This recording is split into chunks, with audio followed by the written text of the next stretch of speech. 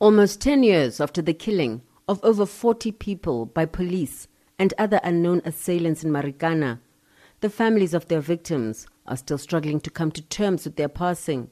And what's worse, to date, no one has been found accountable. But could their cries soon be heard?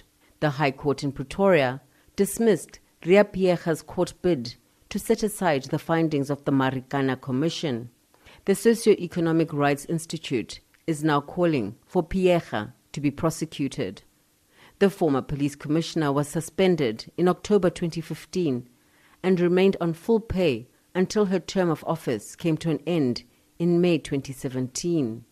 Following the release of the Folom Commission report, then-President Jacob Zuma instituted an inquiry to investigate Piega's fitness to hold office, which established she was unfit.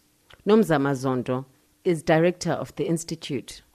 We all forget that the police, who are trusted to serve and protect, are the reasons why we are here. And I think for General Piega, who was the leader of the SERPs, she has to account for that, and she has to tell us why today she feels that she shouldn't be held accountable for that. She must tell us why she didn't insist that every person who discharged their firearm on the 16th doesn't give a full and detailed account of why they did that. A day after the killings, Zuma appointed a commission of inquiry to investigate the incident. The following week, the commission was instituted, and retired Judge Ian Folom was appointed to chair it. The commission was tasked to investigate matters of public, national and international concern arising out of the tragic incidents at the Lonmin mine.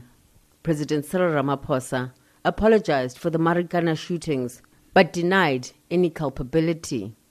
I participated in trying to stop further deaths from happening. 10 workers have been killed.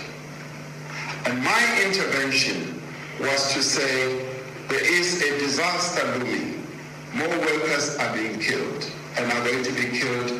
My role was to try and stop further deaths from happening. Some of the workers had been hacked to death and their eyes gouged out, their hearts ripped out. And that horrified me. And yes, I may well have used unfortunate language in the messages that I sent out, and for which I have apologized, and for which I do apologize. Some political parties remain highly critical of government's handling of the massacre. UDM leader Bantu Holomisa. Unfortunately, it will be written that under the so-called democratic government, the democratic government itself repeated what old apartheid government did when it massacred many people of this country. To make things worse, the ruling party has refused to apologize, let alone taking responsibility. They are now refusing to even pay the monies to the victims of the massacre. The EFF has echoed these sentiments. Party head of presidency, Sinao Tambo.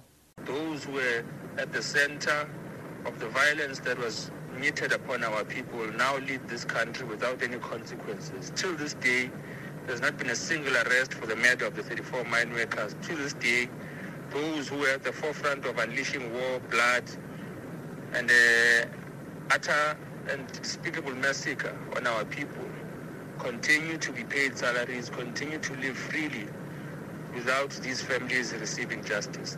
Almost a decade later, all the families want is an apology. When addressing thousands of crowds at the funeral of the late struggle stalwart, Winnie Madikizela Mandela, Ramaphosa vowed to go to Marikana with Malema, something that has still not happened.